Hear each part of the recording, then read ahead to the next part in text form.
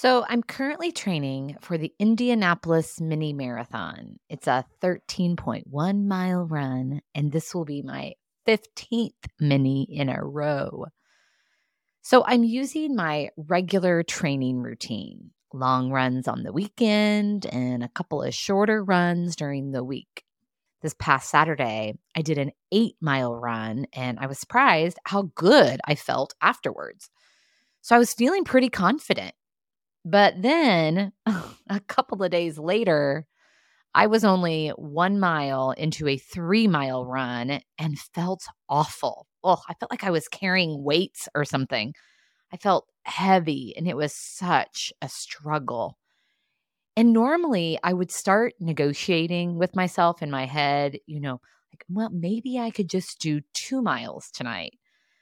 But instead, I thought to myself, this is training, and the thing to do when I don't want to run is to run.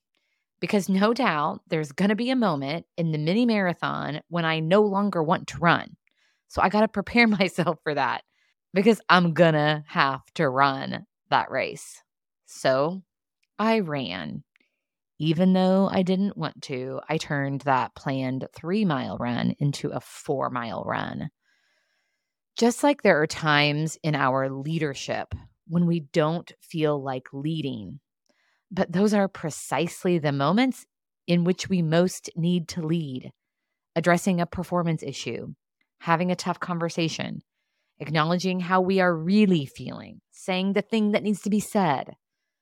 So here's to leading when you don't feel like leading, when you don't want to. What a great way to take care of yourself and ultimately each other.